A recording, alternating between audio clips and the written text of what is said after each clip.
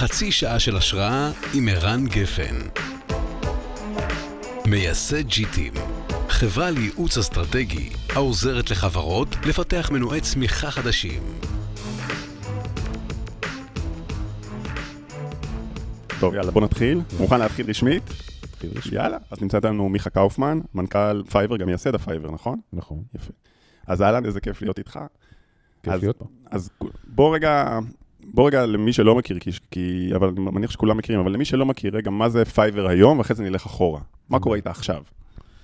אז מה קורה עם פייבר עכשיו? פייבר היא זירת מסחר, מרקט פלייס, שמחבר בין טלנט, בעיקר פרילנסרים, אבל גם אייג'נסיז, ובין חברות או עסקים מכל הסוגים, מכל המינים, מכל הגדלים. כמה עובדים יש היום בפייבר? קצת פחות מ1,000. וואו, רובם פה? אני חושב שמשהו כמו מחצית, אולי קצת יותר מהם בישראל, ה-Headquarters נמצא בישראל. כן. וחוץ מזה, יש לנו עוד מרכזי פיתוח גם במזרח אירופה, יש לנו איזה 5 או 6 לוקיישנים בארצות הברית. אוקיי. נסחרים בנסדק, נכון? נסחרים בניו יורק סטוק אקסצ'יינג'. בניו יורק? אוקיי. בדקתי הבוקר, זה 8 מיליארד, משהו כזה, נכון לעכשיו? אוקיי. שזה יפה. טוב. אתה לא מתעניין, אני מנכ"ל, אני מתעניין בעסק, לא במניה, נכון. לא בודק את המניה כל הזמן, זה... כן, אז אני אתקן. זו אובססיה אחת מיותרת. אני מעדכן אותך שאתם ב8 מיליארד, שזה קטע פסיכי, נגיד, אני מנסה לחשוב על... אתה אומר לי, אוקיי, אבל זה לא נתפס. אתה יושב מיכה מאיפה אתה במקור? בנימינה. מבנימינה, במטה של חברה ששווה כך וכך מיליארדים, שאם אתה משווה את זה רגע לחברות ישראליות הגדולות כאלה, שאנחנו, לא יודע, נובה, שטראוס, לא יודע, חברות כאלה, זה כאילו, זה סקייל מטורף, אין מה להשוות. אתה קולט את זה, כאילו? זה משהו... אם אני קולט את זה, תראה, אנחנו נמצאים במקום מאוד טוב, אל תבין אותי לא נכון, אבל לא הגענו לפה במקריות. יש, אומרים שמזל זה preparation meets opportunity. כן. עבדנו מאוד קשה, וגם היה לנו הרבה מזל, אבל הייתה המון עבודה קשה של מאות אנשים מאוד מאוד מוכשרים, שהביאו אותנו לנקודה הזאת, ואנחנו מרגישים גם מאוד ברי מזל. אבל חשבת שזה יגיע לכזה גודל? באמת של החיים. כן. הצלחת לדמיין כאלה סקיילים? אז בוא נספר לך את ההיסטוריה. את ההיסטוריה של מה שחשבתי. כן. התחלתי את פייבר, הייתי שנות ה-30 המאוחרות שלי. כבר מתחיל את משבר ה-40? אני יודע, יכול להיות שכן. יכול להיות שכן. מה עשית? אז, ופייבר הייתה החברה הרביעית שלי וגם הקריירה השנייה שלי. אוקיי, מה הייתה הקריירה הראשונה? עורך דין. אוקיי. כן, אני נקי כבר 20 שנה, זה בסדר. אוקיי. ואז הקמת, אתה אומר פייבר הייתה רביעית, אז מה היה לפני? אז היו חברות מגוונות, החברה הראשונה שהקמתי ממש בסוף התקופה שלי כעורך דין, הייתה תקופה שפיתחה תוכנת סקיוריטי לפלאש דרייבס, שבדיוק התחילו אז. ואז אחרי זה עוד סטארט-אפים, עוד חברות? נכון, אחד בתחום של Medical Devices, אחד בתחום של Content Personalization, שהתחיל בתור אתר חדשות. משהו שמבחינה טכנולוגית מאוד דומה למה שטאבולה ואוטבריין היום עושים. אני חושב שהיינו בערך שנה לפניהם. היה איזה כישלון? והם עשו אקסקיושן הרבה יותר טוב מאיתנו. הנה, זה כישלון. למה? כי הם פשוט... זה היה כישלון אקסקיושן. לחלוטין. כאילו היה את הרעיון, היה את החזון, אבל פחות את המוצר? אני חושב שלא, אני חושב שפשוט היה פחות כישרון לעשות אקסקיושן, לאסוף צוות, לגייס כסף. אתה יודע, אני מסתכל, מי שהייתה החברה שהייתה כאילו המתחרה המרכזי שלנו, הייתה Outbrain. אוקיי. ירון גלה, יזם יותר מנוסה ממני, כשלי היה בבנק $500,000, הוא גייס $16 מיליון, ותוך 10 שניות הפכתי להיות אנדרדוג. כן. אז היכולת להרים צוות, לגייס כסף, לבנות מודל עסקי אמיתי, זה משהו שהפסדנו עליו. והבנתם שאתם מפסידים? כי הבנתם שזה... לגמרי. איך הייתה התחושה הזו להבין שאתה לא... שזה הרכבת, שהמטוס הזה לא ממריא? די מחורבנת. בסך הכל, תראה, אני חושב שהתובנה הראשונה שאתה מפסיד מגיעה מזה שהמשקיעים המרכזיים שלך, שכבר גייסת, מתחילים לגמגם. לגמגם שאתה צריך מאוד כסף, כאילו? שאתה רוצה לצאת לגיוס. כן. וזה די obvious שהם יובילו אותו. כן. ואז הם אומרים, לא, בוא, תראה מה אתה מצליח לארגן, ואז מקסימום נעשה מאצ'ינג. כן. ואתה הולך להיפגש עם משקיעים אחרים, והם מניחים שהמשקיע הראשון שלך מוביל את הסיבוב, ואתה לא יכול להגיד שהוא לא מוביל את הסיבוב, כן. כי אז אתה גמור. נכון. זה שם אותך גם בעמדה שאתה מגמגם. קיצור, לא חוויה. ואז מה, הייתם צריכים לסגור את זה? בסופו של דבר היינו במשא ומתן למכור את החברה לכמה חברות שונות, בסופו של דבר זה לא צלח. בדיעבד, כנראה שהייתי צריך לחתוך את זה עוד קצת לפני, אבל היה לי קשה. הייתי יזם פחות מנוסה, והייתה לי מחויבות, הרגשתי מחויבות מאוד גבוהה למשקיעים שלי. אבל אני חושב שהתהליך שם היה תהליך טוב מהבחינה הזאת שעשיתי תחקיר כמקובל בחיל אוויר. זה לא דבר טריוויאלי. לקחת, פשוט לשבת תקופה, ופשוט לרשום את כל מה שלא עבד. כדי להבטיח לעצמי שזה טעויות שאני לא הולך לעשות שוב. אז רגע, אז החברה נסגרת, ואז אתה לוקח לעצמך איזושהי תקופה, בנית את זה בצורה מתודית כלשהי, פתחת מחברת פתחתי מחברת, כן. ולפי תחומים עברת, לא יודע, ניהול, גיוס? לא. זה התחיל מפשוט לזרוק את כל מה שהרגשתי, שזה צמתים שפנינו לכיוון הלא נכון. כן. אני פניתי לכיוון הלא נכון, הייתי עסוק יותר באינטרוספקט, מאשר בלנסות לתת ציון לכולנו כצוות, כי הצוות להתפרק. ואחר כך... זה כבר תהליך מעניין. ואחר כך ייצרתי לעצמי, מתוך הסיפור הזה, ייצרתי לעצמי מה שהם היום הפרינסיפלס שלי, שלפיהם אני עובד. אז זה מאוד מהדהד את הספר של ריי דליו, אבל עשית את זה בצורה טבעית, שהוא מדבר על זה ש... ספר מדהים למי שלא מכיר אותו, ריי דליו, פרינסיפלס. את הראשון לפחות. השני מדבר על השקעות, אבל הראשון סופר סופר. אז והרעיון של ריי, הוא בעצם אומר, קודם כל, הדבר הבסיסי הוא שההתפתחות באה רק מכאב משולב בלמידה. כלומר, אם יש לך כאב בלי למידה, ואם יש לך למידה, הכאב והלמידה ביחד, הם מה שמייצרים את השינוי. ובעיניי זה לא טריוויאלי.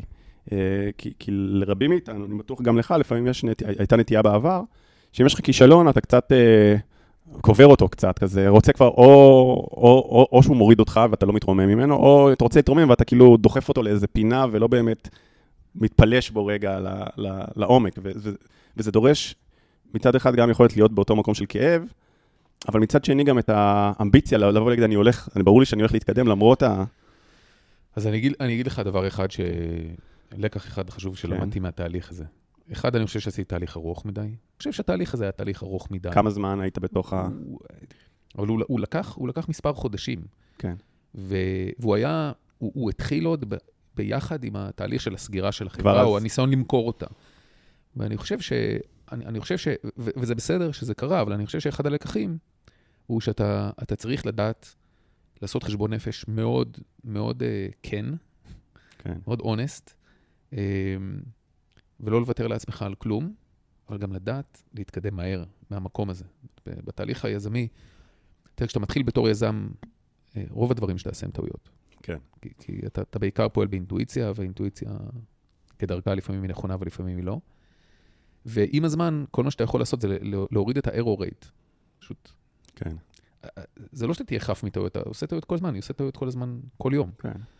אבל... איזה דברים לקחת איתך עד היום שמהדהדים, כל מיני עקרונות כאלה שאתה אומר, או שעזרו לך בפייבר? אין סוף. אתה יודע, הראשון ברמה העסקית היה תמיד לדאוג שהמיכל דלק מלא. כן. תמיד. כן. כל הזמן, מתי שאפשר. לא מתי שצריך, מתי שאפשר לדאוג שהוא יהיה מלא, כי אתה לא יודע לאיזה חורף גרעינית אתה תיקלה, ואתה לא יודע באיזה סיטואציה פתאום תהפוך להיות אנדרדוג. כן. ואני חושב שזה היה, וזה גם מגדיל את המרג'ין. אתה יודע, יש מקום לטעות. כן. כי אתה יכול להתנושש מהטעויות האלה. הדבר השני היה איך בונים צוות. איך אוספים טלנט, איך בונים סטורי טלינג נכון למיזם, ואיך מייצרים קלצ'ר בתוך החברה. דברים מאוד מאוד לא טריוויאליים. כן. ואני חושב שדבר אחד מאוד חשוב שלמדתי, זה היה בתוך התהליך היזמי, בתוך תהליך של לבנות חברה ולהצמיח אותה, אני בתור יזם, בתור מנכ"ל, עובר תהליכים. זה תהליך אבולוציוני, שהוא תהליך מאוד מאוד מאתגר. הוא גם מרתק אינטלקטואלית, שאתה לא תמיד עובר אותו בהצלחה. ואני שאלתי את עצמי הרבה פעמים לאורך הדרך, אם אני הדבר הנכון לחברה. אם אתה המנכ"ל הטוב לחברה באותו רגע. כן. ואני אמשיך לשאול את עצמי את השאלה הזאת. וכל עוד אני מרגיש שהתשובה היא כן, אז אני פה. לפעמים אתה מרגיש שהתשובה היא לא, ואז אתה מסמן לעצמך במה צריך להשתנות? לא, לא חושב לא הגעתי למצב שעניתי על השאלה הזאת בלא, כן. אבל הייתי בהרבה מצבים הגעתי לכל מיני נקודות שבהם שאלתי את עצמי שאלות גדולות על המקום שלי. כמו מה? תן שאלה, לדוגמה. חזרתי מההנפקה. הנפקה זה תהליך שאצלנו היה משהו כמו 1.5 שנה של הכנה. כן. בהתחלה באינטנסיטי יחסית נמוך, אחר כך באינטנסיטי מאוד גבוה. ובתהליך הזה אתה נמצא גם הרבה בדרך. אתה עושה כל מיני testing the water ו-non-deal road shows. בקיצור, אתה עושה מאות דייטים עם משקיעים פוטנציאליים. בסוף אתה הולך עם סוג עם עצמך, או עם סוג של מצגת, ומספר כמו פעם, מספר את החברה ומה החזון שלה ומה היא עושה. ואתה מייצר ריליישנשיפ, הרעיון הוא לנסות לפגוש את אותם אנשים יותר מפעם אחת. כן. ובסוף, הפיניקל, אתה יודע, השיא של כל הדבר הזה, זה ההנפקה עצמה, ועושים את ההנפקה, והבאתי את המשפחה, והיה סוף שבוע מקסים בניו יורק, ונשארנו עוד 2-3, וחזרתי לארץ. ישבתי בבית, ואמרתי לאשתי, תקשיבי, אני ריק, אני אבוד. כן. אתה מרגיש שאתה נפלט קצת מהמערכת, כן. ומה שמעניין זה שהמערכת גם רצה בלעדיך, שזה גם איזה... אתה ריק כי הגשמת את השיא בעצם? לא, ממש לא, ואף פעם לא חלמתי על הנפקה. זה לא היה אצלי איזה צ'טבוקס. אז ממה הייתה הריקנות? אתה יודע, יש איזה קטרזיס, זה בכל זאת תהליך שהוא תהליך שיש לו שיא. כן.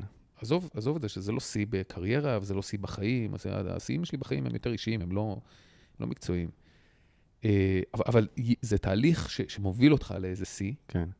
והשיא הזה היה מאוד אמוציונלי גם.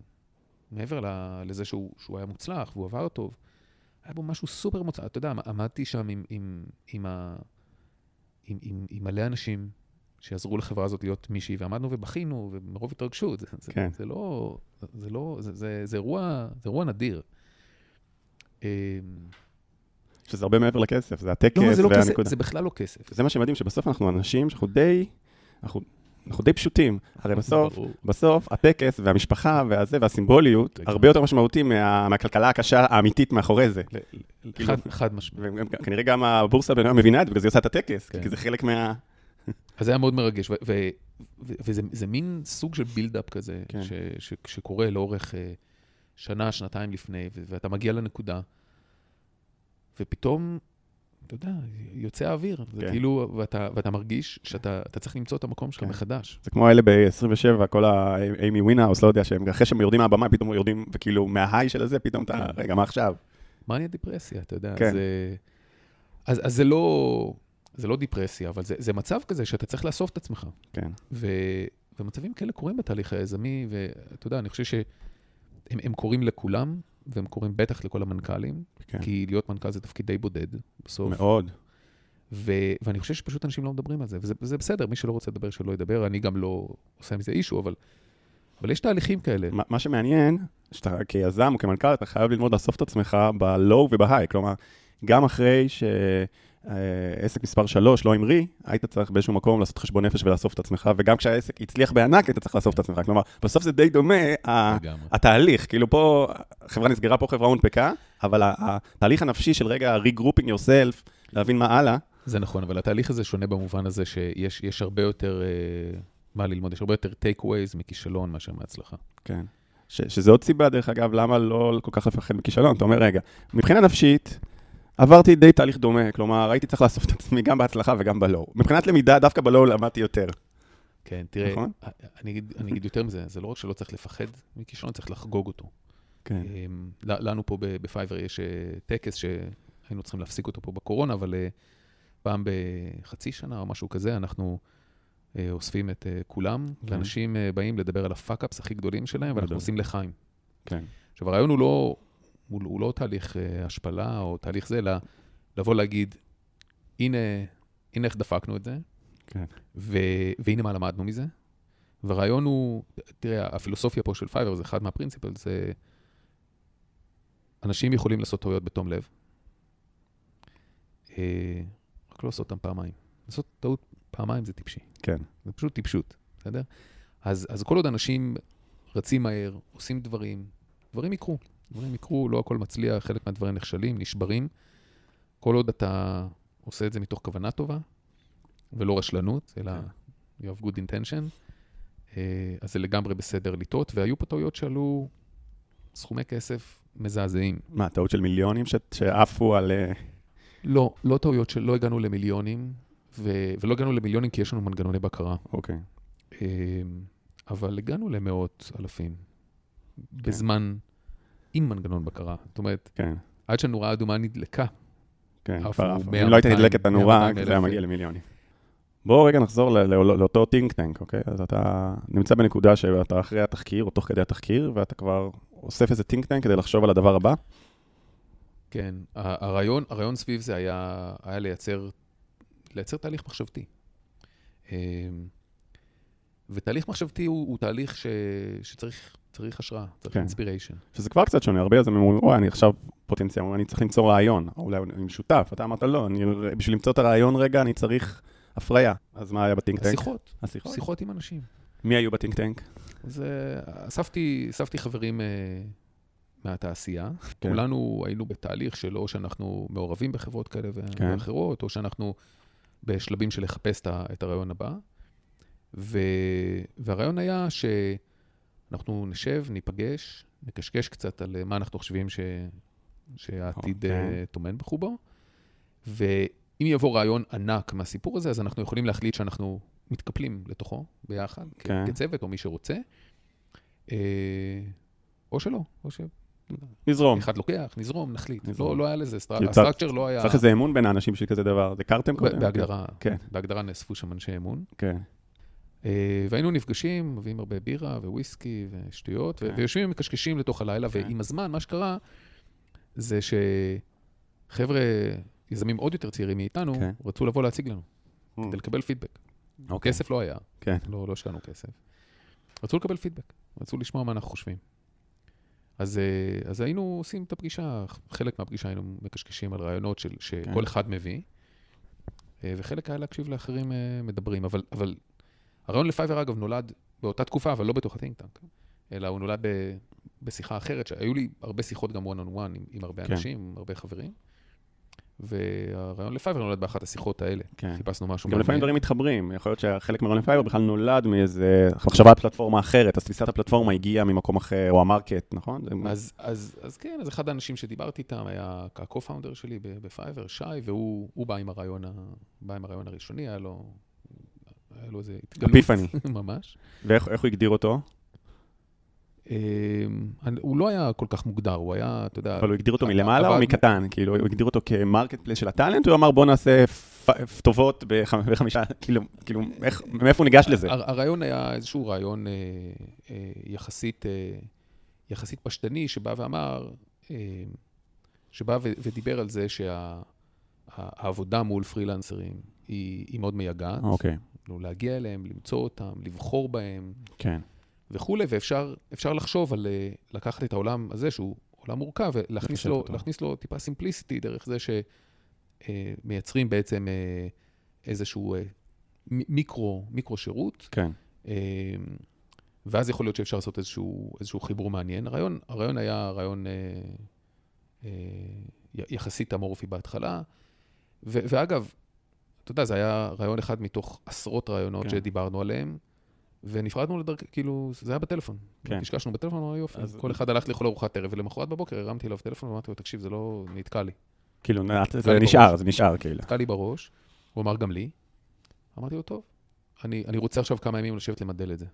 כן. לנסות לראות אם אפשר לעשות פה משהו מעניין. עכשיו פה אתגר, כי כאילו, לדעתי, הרבה מהיזמים שהיו חושבים כזה רעיון, המחשבה האינטואיטיבית הראשונה שלהם הייתה, בואו ניקח את התהליך המורכב הזה, ונעשה אותו באונליין עם השלבים השונים, כלומר, נעשה לו מין גרסה דיגיטלית של לא יודע אם היו מגיעים עד לרמה של מין מרקט פלייס של פייבר, במובן שבו הוא נולד בהתחלה. בטח התלבטתם בזה. כן, טוב, תראה, זה היה תהליך של 9 חודשים בערך, גם תוך כדי הבנייה של פייבר, שאגב לא נקרא פייבר, אז היה סתם איזה פלייס הולדר.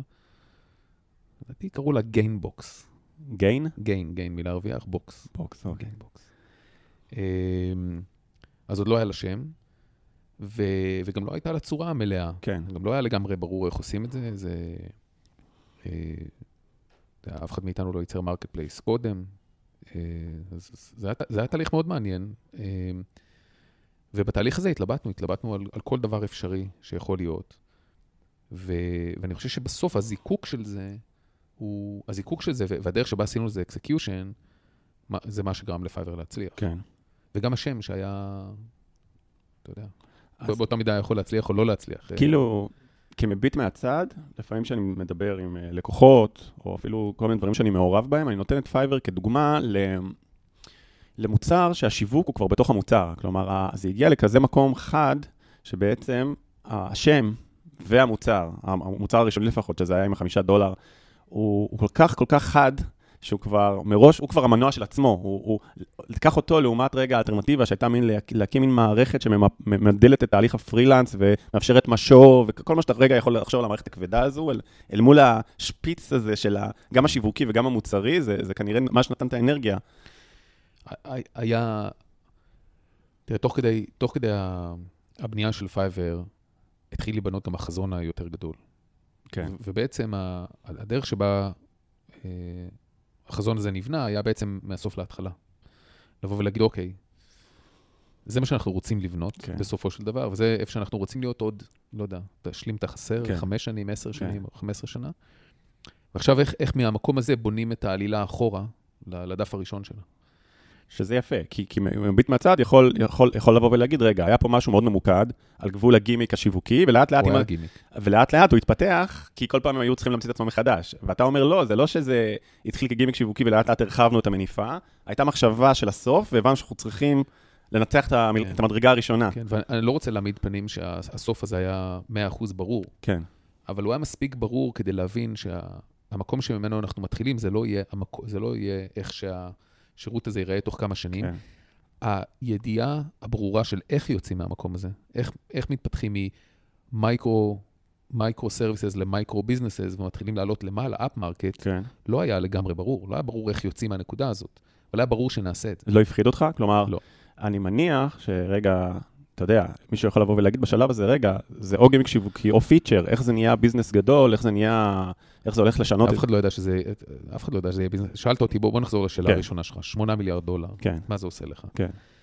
אז חברה הרביעית שלי, אמרתי, אני רוצה לעשות משהו שיהיה meaningful. כן. גם משהו שיהיה ביזנס משמעותי, וגם משהו שמביא איזשהו positive impact ללקוחות שלו. אמרו לי, אוקיי, מה זה עסק משמעותי? אמרתי, לא יודע, נשמע לי $100 מיליון, נשמע לי משמעותי. כן. קיצור, הרעיון הראשון שאנחנו נותנים לעיתונות בארץ, היה כשהחברה הייתה, אני חושב, בת 3 או 4, ושאלו אותי, טוב, אז מה אתה חושב לאן החברה יכולה להגיע? אז אמרתי, זה חברה שתגיע $1 מיליארד. וחשבו שאני משוגע, אמרו, מגלומן, חושב, ושנייה אחרי זה הצטערתי על זה, שאמרתי, זה כמו שהצטערתי כשדיברתי על $100 מיליון. כן. אז זה איך שזה מרגיש. כן. זה מרגיש כמו 11 שנים של עבודה מאוד מאוד קשה, של המון אנשים מוכשרים, שהחברה חייבת להם על הכישרון. אבל רגע, אני מחזיר אותך לאותה נקודה. הנקודה שבה אתה מתחיל ממשהו נורא נורא נורא ממוקד. כן. נכון? כן. ועם מין סיפור כזה של פייבר, של טובה, $5, מין עסק נורא נורא ממוקד, מתוך הבנה שזה מה שיעזור לו רגע לפרוץ, נכון? זה מה שיעזור לו לשבור את הרעש. אם הוא יפרוץ. אין לך שום ודאות, אתה לא יודע כלום. נכון. גם התחלנו את זה בוטסטראפ, לא היה לנו כסף, לא רצינו כסף, לא רצינו לבקש טובות מאף אחד, שיכתבו עלינו ויגידו, אמרנו, אני רציתי עסק שהוא יהיה grassroots. אתה מדבר על זה שהשיווק מוטמע בעצם בתוך המוצר, אתה צודק, אבל זה לא היה מקרי, היו לו שני אלמנטים מאוד מאוד חשובים להצלחה של עסק grassroots. אחד זה סטיקינס, והשני זה ויירליטי. אחד הוא היה סטיקי, אנשים בילו בו זמן, כי הטאגליין הראשון היה The things people do for $5, זה מסקרן. מאוד. מה אנשים מוכנים לעשות? נכון. אז אחד, אתה יכול לבלות הרבה זמן, ולראות איזה דברים, היה הכל, מדברים מאוד obvious, נורמטיביים, עסקיים, עד דברים וואקי, לחלוטין. כן. מישהו שעומד ומקפיץ מסורים חשמליים עובדים, תוך כדי שהוא שר יום הולדת שמח לבת שלך. אז זה היה מסקרן. הדבר השני, זה היה מאוד ויראלי. אנשים, כולם רצו לדבר על זה. כי זה היה גימיק. וכי זה עבד. גם קנית דברים מגניבים $5, גם הצעת דברים מגניבים, כולם רצו לכתוב על זה. וזה ייצר, מה שנקרא viral coefficiency מאוד מאוד גבוה. כן. והסיפור עצמו היה סיפור מאוד מאוד פשוט להבנה. והייתה לו גם, ברמה המוצרית, הוא נבנה בצורה כזאת, שהוא יוכל להגשים את הייעוד שלו מאוד מאוד מהר, והייעוד שלו בהתחלה היה להביא טלנט, להביא את ה-supply side. כן. התרכזתי בזה. הדימנד פחות עניין, התרכזתי מאוד בלהביא supply, למלא את המרקטפלייס, והדרך שבה האתר נבנה הייתה, אנשים פשוט לא יכלו... לא יכלו להתאפק, אנשים היו חייבים לנסות להציע משהו $5. אתה יודע איזה שיעור מדהים יש פה בעיניי, שאני לצורך העניין במיזמים קודמים שלי פספסתי, שלפעמים יש לך איזה חזון ארוך, אבל אתה עסוק בלנצח אותו, במקום לנצח את הקרב הקרוב. ובאיזשהו שלב אתה מבין, כי היזם, כל פעם יש קרב שאותו אתה צריך לנצח. אתה תגיע, אתה לא יכול, אם לא, אתה תבנה משהו לא מספיק חד, אם לא ניצח, אתה תמות עד שתגיע לה, נכון? כל שלב תנצח אותו. לגמרי. ופה היו אגב אלמנטים מעניינים גם באיך איך בנינו את האונבורדינג של הטלנט פנימה, שהיה גם עם המון השראה, גם מדברים שנבנו באותה תקופה, וגם משיחות עם חברים שהיו חלק מה-think tank, שהשיחות איתם ייצרו השראה על איך ליצור מין אונבורדינג פלואו כזה שיהיה irresistible. אנשים פשוט לא יכלו להתאפק, היו חייבים להציע משהו. ולא פחדת להיתקע בשלב הגימיק? אין מקום לפחד במקום הזה. כן, אבל השקעתם המון משאבים לצאת משם, לפעמים אתה מגדר את עצמך בפייבר טובות, ואז אתה צריך רגע לצאת לפרוץ את זה. לא, אבל זה לא קשור לפחד. אוקיי. זה פשוט... לא הטריד אותך שאתם צרים מדי? לא, כי ידענו שמשם אנחנו מתחילים. והשאלה הייתה רק איך לפצח את היציאה משם. כן. וזה תהליך שהיה לנו גם זמן לעשות אותו. בשנתיים בערך הראשונות זה עדיין מרקטפלייס של $5. כן.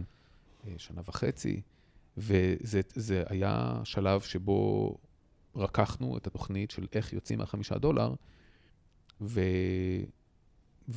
ופשוט הבאנו פיצוח למקום הזה, שהיה, אגב, היציאה $5 הייתה הרבה יותר מורכבת ממה שהיא נראית. כן. כי זה לא קשור לשם בכלל, שום קשר. המורכבות הייתה בתהליכים אחרים, תהליכים של בקרת האיכות, של השירותים, של הקומפלקסיטי, של המורכבות, של איך להביא טלנט, שעכשיו הטלנט מציע שירותים ביותר כסף, מה שאומר גם שהחשיפה היא יותר גדולה, כי הלקוחות, אתה יודע, אם הוצאת $5 ולא יצא בדיוק מה שאתה רוצה, אז אתה לא שבור. נכון. אתה יודע, הוצאת $5, הוצאת 50, זה כבר יותר מעצבן אותך, אם הוצאת 500, הוצאת 5,000, כן. אם הוצאת 50,000, סיפור אחר. נכון. וגם כמנהל, כלומר, אם נסתכל רגע על ההתפתחות שלך כמנהל, בעצם כל פעם היית צריך להמציא את עצמך מחדש מבחינת היכולות, אפילו להרחיב את התודעה. כלומר, אם ניקח את אותו יזם, את מיכה שלי, הקים ב-think tank, והייתי שם אותו מחר כמנכ"ל של חברה נסחרת בניו יורק, הראש לא היה מתפוצץ מבחינת גודל, כמובן יש לך היום צוות וכן הלאה, אבל מבחינת הרגע היכולת. אז אני מניח שהשלב הראשוני היה מאוד מוצרי כמנהל, נכון? היית צריך קודם כל מה היו השלבים? הוא שילוב, תראה, בסוף רוב המנכ"לים, בטח מנכ"ל יזם, כי זה לא אותו דבר, אם אתה מנכ"ל שכיר, אתה נכנס למשרד. כן. מנכ"ל יזם, מנכ"לית יזמת, הם כל בויניקים, בהגדרה. כן. אתה מתחיל, אתה עושה הכל, אתה שוטף את הכלים, קונה את המדפסת במשרד. ואתה מכין קפה לאנשים, ואתה קונה את הציוד. ואתה עם משרד עורכי דין. נכון, ואתה עובד מול המשקיעים, ואתה גם, אם זה הקטע שלך, אתה גם מתעסק במוצר, ובעיצוב, ובקידוד, ואתה גם עסוק ב-HR, בלגייס אנשים, וכו'. אז זה תפקיד מאוד מאוד כללי. עם הזמן, הרעיון הוא שאתה מביא אנשים שהם הרבה הרבה יותר מוכשרים ממך בתחומם. כן. ואתה מתחיל תהליך של phase out מהמקום הזה. שהוא תהליך די מתסכל, כי אם אתה חושב על זה, בטח בשנים הראשונות, אתה מגיע להיות, לא יודע, כל אחד ייתן את הציון לעצמו, נניח 70, ציון 80 במשהו, ואז אתה עוזב אותו. זאת אומרת, אתה אף פעם לא מעולה. נכון. כמעט בכלום. וזה תהליך שלהרבה יזמים יש קושי איתו. הם פשוט לא יודעים לשחרר אותו. כן. כי קשה להם לוותר, בהתחלה אתה הכי טוב בהכל. כי אתה בן אדם הראשון ואתה לבד. אין לך ברירה. כשאתה מביא בן אדם שני או שלישי או רביעי, אז אולי אתה עדיין הכי טוב בהכל. ועם הזמן, אתה מפסיק להיות הכי טוב בהכל. והרבה פעמים, אתה פשוט לא הכי טוב בכלום. יש גם מצב כזה. כן. אבל זה בהנחה ואתה מודע לעצמך ונותן לעצמך ציון אמיתי. לפעמים אתה לא יודע לשחרר, אתה חושב שאתה יודע הכל, ואז... נכון, ואני חושב שלהרבה יזמים יש קושי, ואגב, אני מבין אותו לגמרי, זה תהליך כואב. זה לא תהליך... נגיד, מצאת את עצמך מתאפק, כלומר, שהבאת מנהל בתחום מסוים, ואמרת, אני... בא לי להגיד, אבל אני רגע משחרר. טוב, זה אתה חייב לעשות כל הזמן. זה חלק כבר מלהיות מנהל. כן. הספייס שאתה צריך לתת לאנשים, המרחב לטעות, המרחב לפעול, זה דברים שלומדים להיות מנהלים. ובסוף, אתה מסתכל על התפקיד שלי היום, אז בטח יש בו מרכיב משמעותי של ניהול, ובהתחלה אתה מנהל של אנשים, ואחרי זה אתה מנהל של מנהלים, ואחרי זה אתה מנהל של מנהלים של מנהלים, ולכל אחד מהדברים האלה יש את המורכבויות שלו. אבל היום זה הרבה, אתה יודע, זה הרבה problem solving. רגע, אבל מה קורה לצורך העניין שהחברה מתבגרת, ואתה פתאום מבין שאנשים שיש לך אולי היו טובים לשעתו, אבל לא יודע, כי חברה נסחרת, הם כבר לא שם. אתה מחליף אותם. תראה, זה תהליך מאוד קשה. כן. ועשיתי אותו פה כמה פעמים, והוא תהליך קשה, כי אתה מבין שאנשים מסוימים לא מתאימים לשלב הבא, או לא מתאימים ל5 שנים הבאות, כן. ועדיין אתה מאוד אוהב אותם. ויכול להיות שגם עזרו להגיע לאותו שלב. מאוד, ומגיע להם המון. כן. וגם אם אין להם תפקיד אחר בתוך הארגון, והמשמעות היא שצריך להיפרד, אז צריך לעשות את זה בצורה מאוד מאוד מאוד נכונה. אתה יודע, חשוב לי להישאר עם האנשים האלה כחברים. אז איך אתה, סתם נגיד אתה מנהל, יש לך צוות הנהלה, ורגע החברה הולך להנפקה, ובאיזשהו שלב אתה כבר מתחיל להבין שעם כל הכבוד לפייבר שהייתה, בשביל פייבר נסחרת ולאן שהיא רוצה עוד להגיע, זה לא האנשים הכי טובים, נורא קשה עכשיו רגע להסתכל להם בעיניים לאנשים האלה, וכבן אנוש יש לך נטייה להחליק את זה קצת, לבוא להגיד, טוב, אולי הוא נכון? כאילו אתה רוצה להאמין שזה יהיה בסדר. הבנת כבר מהתהליכים שאני עושה שאני לא מחליק, ובמצב הזה, וזה קרה אצלנו, אז החלפתי את חלק גדול מההנהלה הבכירה. כן. ואני חושב שבשביל החברה, ואגב, גם בשביל מי שהיה פה לפני, ונשאר בעל מניות, זו הייתה החלטה טובה. כן. זה ייצר לכולם פרוספריטי. איך אבל באותו רגע אתה יכול לעבור מבן אנוש ללא מחליק? לפעמים אתה צריך להיות קצת רובוט בשביל לעשות את זה. כלומר, יש את ה... אני לא חושב שזה רובוט. אני חושב תראה, קודם כל אני מאמין אם מישהו אובייקטיבית, כי זה קשה לדבר על דברים בצורה אובייקטיבית, כי בדרך כלל אתה חושב משהו, ואותו בן אדם חושב משהו אחר, אבל אם מישהו הוא לא האדם הכי מתאים לפייז, או למה שהחברה צריכה באותו רגע, או לעתיד הנראה לעין שלה, אז הוא גם נמצא במקום לא טוב עבורו. נכון, אבל הוא לא יגיד, הוא לא יסכים איתך. אני יודע, אבל אתה יודע, חלק אני נעלב בשם ה-C-Level זה בסדר, אבל חלק... נכון, רגע, אבל... אתה יודע, חלק מהאופרייטינג סיסטם שלי, מהפרינסיפלס שלי, זה גם, זה רדיקל קנדר. זה לדבר על דברים כמו שהם ממקום אוהב, לא ממקום פוגע. כן. ואני חושב שכשאתה מדבר עם אנשים שאתה אוהב אותם, ואולי הם גם אוהבים אותך, ואתה עושה את זה בכנות אמיתית, אז אפשר להגיע להבנה הזאת ביחד בצורה מאוד יפה. זה אף פעם לא קל, וזה אף פעם לא נעים, אבל אם אתה מחפש קל ונעים, אל תהיה מנכ"ל, אל תהיה יזם. זה לא תפקיד בשבילך. זה לא... אז עושים את התהליכים האלה, ואני חושב שבדיעבד התהליכים האלה הם טובים עבור כולם, כי התהליכים האלה מאפשרים לאנשים למצוא את הדבר הבא שהם מעולים בו. ששם הם כן יכולים להביא value עצום, ויש אנשים שהם... תראה, רוב האנשים לא עושים את כל הסקייל. יש אנשים שמאוד מאוד טובים בדברים ראשוניים, ויש אנשים שמאוד טובים בביניים, ויש אנשים שטובים מאוד בחברות מאוד מאוד גדולות. יש בסך הכל מיעוט האנשים עושים את המעבר לאורך כל הדרך, ואמרתי לך, אני שואל את השאלה הזאת גם לגבי עצמי. שואל את עצמי את השאלה הזאת. ואם דיברת על רדיקל קנדר, גם ספר דרך אגב פצצה, אז אתה מאפשר גם לאנשים להיות רדיקל קנדר איתך, כלומר אומרים לך, תקשיב, אתה חרא בתפקיד שלך. אני מחפש את זה. אני מחפש את זה, ואני מחפש בעיקר את הביקורת, כי להגיד מה אני עושה טוב, וזה קורה, אנשים באים אליך ואומרים לך, תקשיב, או שולחים לך, אומרים, או אנחנו קטסטרופה, או אתה קטסטרופה. כשאני לא פוגע, אני מצפה שאנשים יגידו. וזה קורה? אגב, רדיקל קנדר לא אומר שאתה אומר את זה בצורה... כן, אתה קטסטרופה. כן, אתה לא חייב להגיד את זה ככה, כשאני עושה את זה, אני גם לא אומר את זה לאנשים אחרים. כן. אבל זה להגיד את הדברים בצורה אמיתית, שוב, ממקום אוהב, הספר, אתה יודע, אם אנחנו כבר מדברים עליו, אז הוא בא ואומר שכשאתה מקבל ביקורת ממישהו שאתה יודע שרוצה בטובתך, אז אתה צריך לדעת לקבל אותה בצורה טובה. כן. ובסוף כולם מאוד מאוד מרוויחים מזה, אז כן.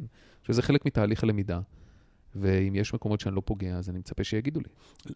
אם אנחנו מדברים על רדיקל קנדר ועל שוק העבודה, לא רואים את זה הרבה בשוק העבודה. כלומר, איך אתה רואה את זה, מה שקורה בשוק העבודה? הוא משתנה, נכון? שוק העבודה מאוד מאוד משתנה. תראה, כשהתחלנו את פייבר, תחילת 2010, מילניאלס נכנסו לשוק העבודה, והיו משהו כמו 26-8% משוק העבודה הוגדרו כפרילנסרים, או אינדיפנדנטס בארצות הברית. היום, מעל 40. וואו. אוקיי? מה שאומר ש40% מהטלנט בארצות הברית לא מוכן לעבוד פול טיים. למה? הוא לא מוכן כי זו היום קריירה לגיטימית. להיות פרילנסר, פעם זה משהו שעשית בין עבודות, היום זה קריירה. אבל זה יותר מקריירה, זה לייפסטייל. אנשים בוחרים בזה כדרך חיים, אנשים רוצים את החופש שמגיע עם זה. מגיעות עם זה גם כל מיני, מגיעים עם זה כל מיני challenges. כן? כן. אבל אנשים מחפשים את ה-benefit, אנשים מחפשים את ה-upside בזה, ורוצים את החופש לעשות מה שהם רוצים, מתי שהם רוצים, מאיפה שהם רוצים. גם מבינים שאין כזה ביטחון בעולם העבודה שפעם היה, שההורים שלנו לימדו אותנו. לגמרי. נכון. אתה מסתכל על המשבר של 2008, שהוא בדיוק לפני שאנשים, הדור הזה נכנס לשוק העבודה, ואתה מבין שזה בדיוק המשבר שהוכיח לחבר'ה הצעירים שאין שום ביטחון ב-9 to 5. כן. והקוביד עוד יותר, שהוציאו אנשים לחל"תים פתאום, נכון, הזכירו לכולם. גם שמעתי שעכשיו מגמה שהם לא חוזרים לעבודה. הרבה התעוררו. או מתפטרים. כן, אז אם 40% משוק העבודה לא רוצה לעבוד פול טיים, מה זה אומר? זה אומר שצריך למצוא דרכים אחרות לעבוד עם הטלנט הזה, נכון? כן. גם אם זה 40, עוד רגע, אם אתה אומר זה היה 20 ו-40, אולי עוד מעט זה יהיה חצי, ואז זה כבר... מדברים על זה שזה יכול להגיע לחצי בסדר גודל של 5 שנים הקרובות, או בטח בתוך העשור הזה. מה שאומר שצריך לחשוב על איך לעשות אינטגרציה של האנשים האלה לתוך הדרך שבה עסקים, חברות עובדות, וזה בדיוק מה שפייבר עושה. יכול להיות שיוולד גם סוג של עובד חדש, שהוא לא כזה ולא כזה. כלומר, הקיר הזה בין פרילנס לבין עובד בחברה והדיכוטומיה, יכול להיות איזה מין משהו, יכול להיות איזה פלקס כזה באמצע, שיהיה יותר מרקט פלייס או יותר טלנט בתוך החברות, יותר זרימה. לגמרי. כאילו היום אני בחברה עובד איפשהו בתפקיד מסוים, זה הרי לא יעיל עד הסוף לפעמים. נכון. לעומת עולם הטלנט החופשי שהוא יותר... המבנים הפלואידים האלה, או הגמישים האלה, הם בדיוק המבנים שפייבר מטפלת בהם. אנשים צריכים שיהיה להם איזשהו מסלול קריירה, והמסלול קריירה של היום הוא מאוד מגוון, ועם הרבה מאוד שינויים והתפתחויות מהירות.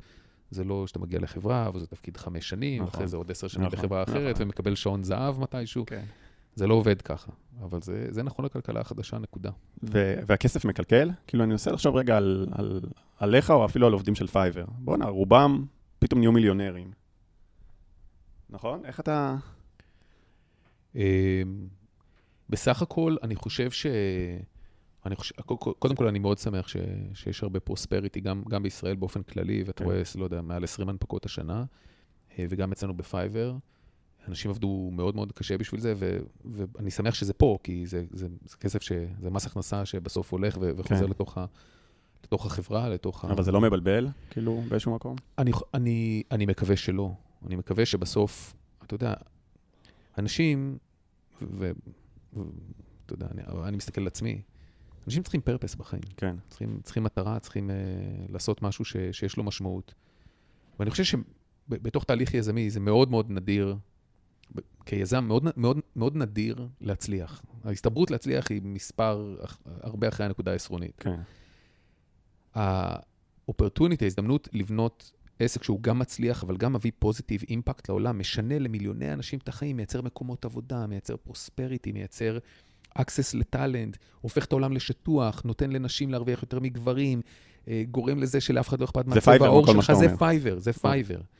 כמה הזדמנויות יש לך לבנות ביזנס כזה? אנשים שנמצאים פה בגלל שהם מוצאים בזה פרפס. כן. באיזשהו שלב אתה עושה כסף, וזה טוב, ודאגת לביטחון הכלכלי שלך, ואולי אתה יותר בר מזל גם למשפחה שלך, ואולי אתה יכול לעזור לחברים שלך. אתה צריך לקום בבוקר למשהו, בסוף. נכון. אבל זה נשמע לי קצת כמו מסר המנכ"ל שמזכיר לאנשים לא להתבלבל, אבל האנשים יכולים להתבלבל. התבלבלו. יש איזה קצת אנומליה בהייטק, לא? מבחינת טלנט, והמעברים של הטלנטים, המרדף אחרי, המחסור בטלנט, ואיך שזה משפיע על השוק. כן, השוק מטורף, וזה שוק של עובדים. כן. זה לא שוק של חברות. בגלל זה יש לך מרכזי פיתוח בחו"ל, מה שאמרת? שיש לכם עוד מקומות? כן, חלק מזה, אבל חלק מזה, זה לא עניין שאנחנו לא מוכנים לשלם למפתח הישראלית, מה שהוא מבקש. אין מפתחים ישראלים, אין, נגמרו. אז אתה צריך... נגמרו, שתו אותם. אתה צריך פרילנס. אז חלק מזה זה פרילנסרים, וחלק מזה זה ללכת מחוץ לישראל. אין מספיק, אתה יודע, אבל זה... שזו תהיה בעיה. זה שינוי. היא לא תהיה בעיה, זו בעיה אדירה שאנחנו מדברים עליה עם הממשלות המתחלפות ב5 או 6 או 7 שנים האחרונות. מדברים על זה שהחינוך הטכנולוגי צריך להתחיל בגן, והוא צריך להיות נפוץ, והוא צריך להיות בכל המדינה, ואם לא נעשה את זה, אז הכוח שיש לנו בתור סטארט-אפ ניישן, זה כבר לא סטארט-אפ. ישראל עברה כברת דרך מאז. סטארט-אפ ניישן הוא ספר היסטוריה. אם אתה רוצה לכתוב את הפרקים הבאים, אתה צריך לחשוב עליהם עכשיו. והמציאות היא שאין מספיק כוח אדם, וכשהסופליי ודימנד לא מאוזנים, אז השוק נעשה מטורף, אבל זה כלכלה 101, זה לא, אין פה שום דבר מורכב. טוב, יש הרבה אתגרים, גם קדימה, אני בטוח שגם לך אמרת שהתפקיד לא קל, אני בטוח שאתה כבר מסתכל על היעד הגדול הבא, אתה יודע מה הוא? אני יודע, אבל אני לא יכול לדבר עליו, חברה ציבורית. אתה כבר הבנתי, אתה כבר עושה את הטעות של ה100 מיליון, אוקיי. תודה, מיכה. תודה רבה. היה כיף. תודה. חצי שעה של השראה עם ערן גפן. מייסד ג'יטים, חברה לייעוץ אסטרטגי העוזרת לחברות לפתח מנועי צמיחה חדשים.